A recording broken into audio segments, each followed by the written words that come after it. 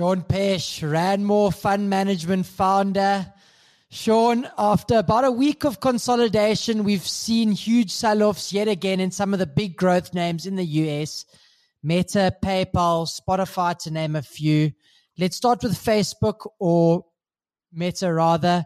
One of the FANGs, a big component of the US indices, therefore big exposure to all passive investors. This is something that you've noted, one of the large risks about being passive for a while now. But before we get into that, what were the main drivers for a 22% sell-off in after-hours trade? Yeah, thanks, Justin. Look, it was a big move, and I think more than just the percentages, because 20%, it sounds big, but I think the problem is these companies are absolute giants. And if you look at Facebook, it fell $200 billion after hours. So we haven't even seen that wiped out from investors' savings. PayPal lost $50 billion the day before, $200 billion since July. Netflix, $65 billion last week. Tesla, $100 billion. So these are massive numbers, and they are really hitting investors, and investors are going to find that out in the next fact sheet.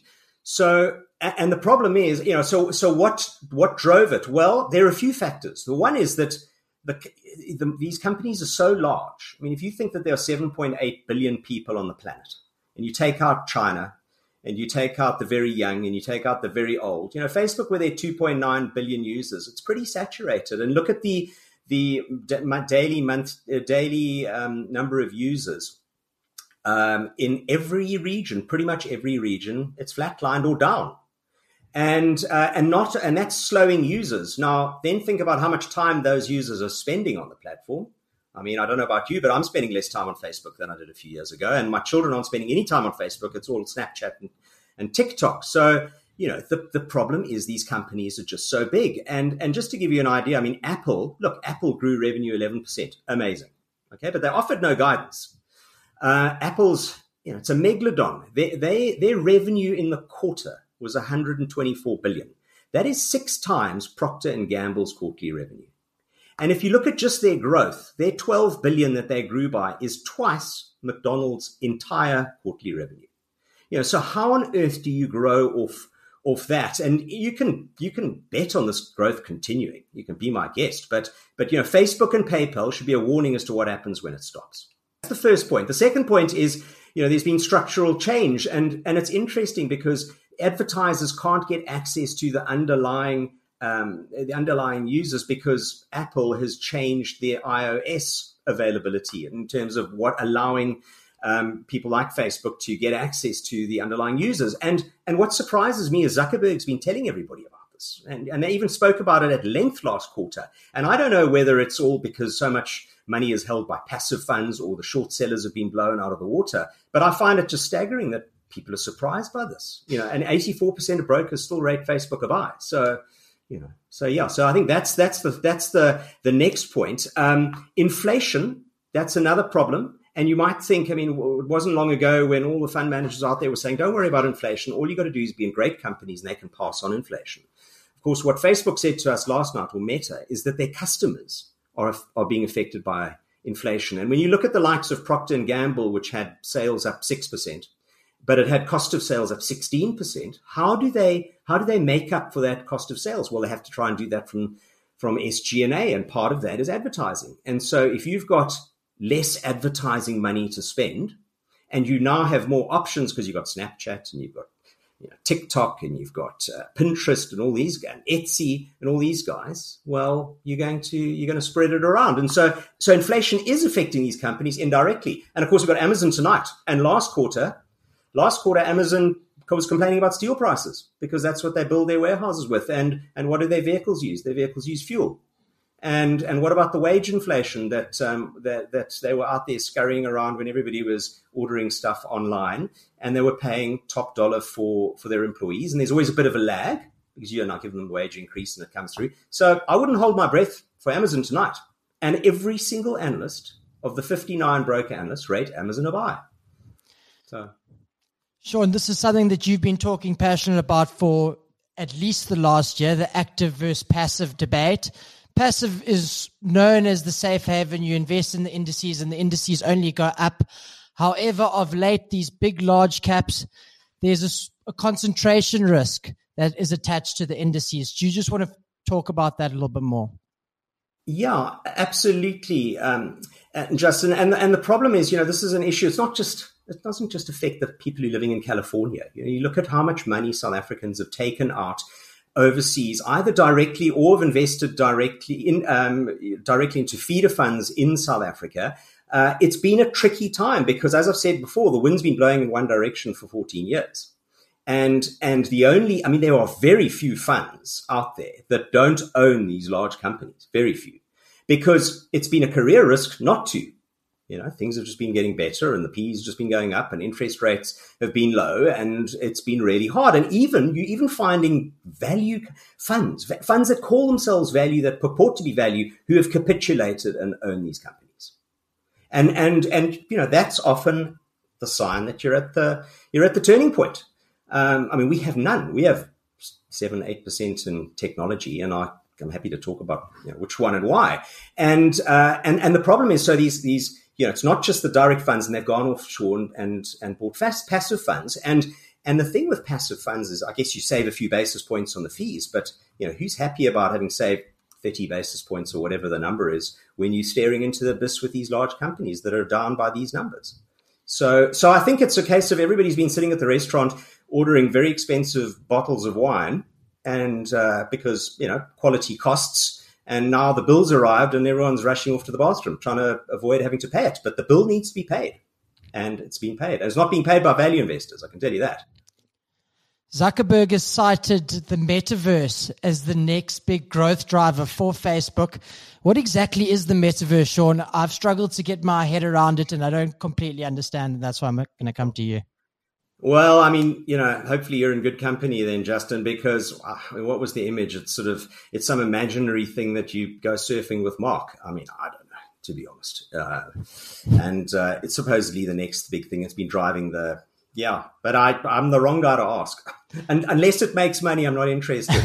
And right now it's still at the investing stage. And what do they talk about technology? They don't talk about the leading edge. They talk about the bleeding edge. So we'll wait until that's further down the line. But there's going to be if it is a big thing, there's going to be a land grab. And they're not the only people who are going to be competing for that space. Sean, something that is close to your heart, valuation. The sell-off means Meta is now trading on a price to earnings of 17 times. That's not overly demanding, is it? Well, I don't believe that. To be honest, that's a forecast. And let's just look at how bad this could go. Okay, so there's a couple of points here. You look at the youth of today. What do they spend time on? They spend time on Snapchat. And Snapchat's market cap is 52 billion. Meta's is 700 billion after the fall. Okay. And the second point I'd also make is that a lot of investors out there talk to free cash flow yields. And with free cash flow yields, you add back stock-based compensation. So that's the big thing, because they say, well, we don't pay our staff, staff cash and the share options. But then what they have to do is they have to buy back those shares from once those options have been exercised. And that consumes a huge amount of free cash. And it's quite interesting. Tesla's shares are up 5% in the last year because of all the share options that have been exercised. Snapchat's are up 22% in the last 3 years. Microsoft spent half their money last quarter on buying back stock just to offset the share option dilution. PayPal spent 80% of the cash flow that they say they generated. It's about 100% of the cash flow I think they generated, just buying back shares to offset the dilution. So all this cash flow that these companies are generating is actually not going to shareholders in the form of dividends. It's not going to companies to reduce the shares out there. It's going to pay employees indirectly. And so I don't think they're cheap. And I don't think, 17 times earnings. Who knows? Just to give you an idea, we've got Hewlett Packard. It's our second largest position. And if you look at what Microsoft's been saying and AMD have been saying, the PC market is really strong. Okay, so they've grown earnings 67% over the last year. There's fewer PC manufacturers and printer manufacturers now than there were a few years ago. Chip shortages actually give them pricing power because they sell the most expensive components, but it's on 9 times earnings. And it's a $40 billion company. So don't buy a passive index thinking you're going to get big exposure to Hewlett Packard. You're not. And the other important thing is they've bought back 30% of their shares in the last 3 years. So, if you want exposure to these dynamics and these growth dynamics, you don't have to get it via the big companies, and you're not going to get it via the big indices. You're only going to get it from active value. Sean, I'm talking Netflix, Meta, and PayPal now. Let's put them in a basket. All mega caps, all hit by 20 to 25% following earnings. But Sean, this hasn't got anything to do with earnings or earnings misses, or it does somewhat. Is this more of a culmination of all macro and micro headwinds coming together at once? Yeah, I think that's well put, actually. If you look at those companies together, they add up to about 5.5% of the index. Okay, that is 50% more than the weighting in all energy companies in the index. And Exxon released their results the other day. It went up 7% 2 days ago. So, you can just see everybody's on the wrong side of the seesaw. I've mentioned this a few times. And I think you're getting inflation, valuation, slowing growth, investor concentration. And I would encourage, I put a LinkedIn and a tweet out this morning. And if people can't find it, by all means, have a look. There's a great interview with Jeremy Grantham, which I think it's 37 minutes. It's 37 minutes well spent. You don't want to be invested in the market without listening to that grandmaster, as I call him, with more than 50 years of investment experience. And some of the things he talks about. He has been around the block. But I think hanging your hat on a low forward earnings multiple on some earnings that might or might not, transpire in a year's time is a dangerous exercise. So when people tell me Meta's cheap on 17 times earnings, it's only cheap if those earnings materialize, and it's only cheap if those earnings make its way to me as an investor. And if not, it's not cheap. Looks like Jeremy Grantham's going to have to replace 40 minutes of The Bachelorette this evening, Sean. Sean, what are your thoughts on Apple and Alphabet's investment propositions following their earnings? Positive. Do you feel that there's space for pain there? Justin, look, Alphabet's results were phenomenal. And if there was one tech company that I had to own, and it would be that company. Apple, great results, 11% revenue growth. As I mentioned earlier, it's just, it's going to be hard. Elephants don't gallop. But it is just a massive company, and it's just going to become ever harder and harder for them to grow. At least, but certainly Alphabet, I couldn't find a chink in that armor. Amazon's earnings tonight, one feels like the market's at a tipping point. An earnings miss and a gloomy outlook could throw the market off edge. What are you expecting? Yeah, I think that's a very good point. I'm not expecting, as I mentioned earlier, I'm not expecting good things from Amazon. And I'm amazed that 100% of analysts rate the company a buy. I think you've got wage inflation, you've got steel inflation, you've got fuel. I think people are out shopping a little bit more. I think there's more competition for the advertising budget. So I find it hard to believe there's content costs have gone up more. So for Amazon Prime, we've seen that with Netflix. So I find it hard to believe that Amazon is going to beat on the upside. And actually last quarter wasn't so good anyway. So it's rather ironic that, at the same time as Jeff Bezos is unveiling his massive ship that they're busy building, that they have to dismantle some bridge in Holland to get it out. But I wouldn't hold my breath for Amazon's results tonight. And we certainly don't own any.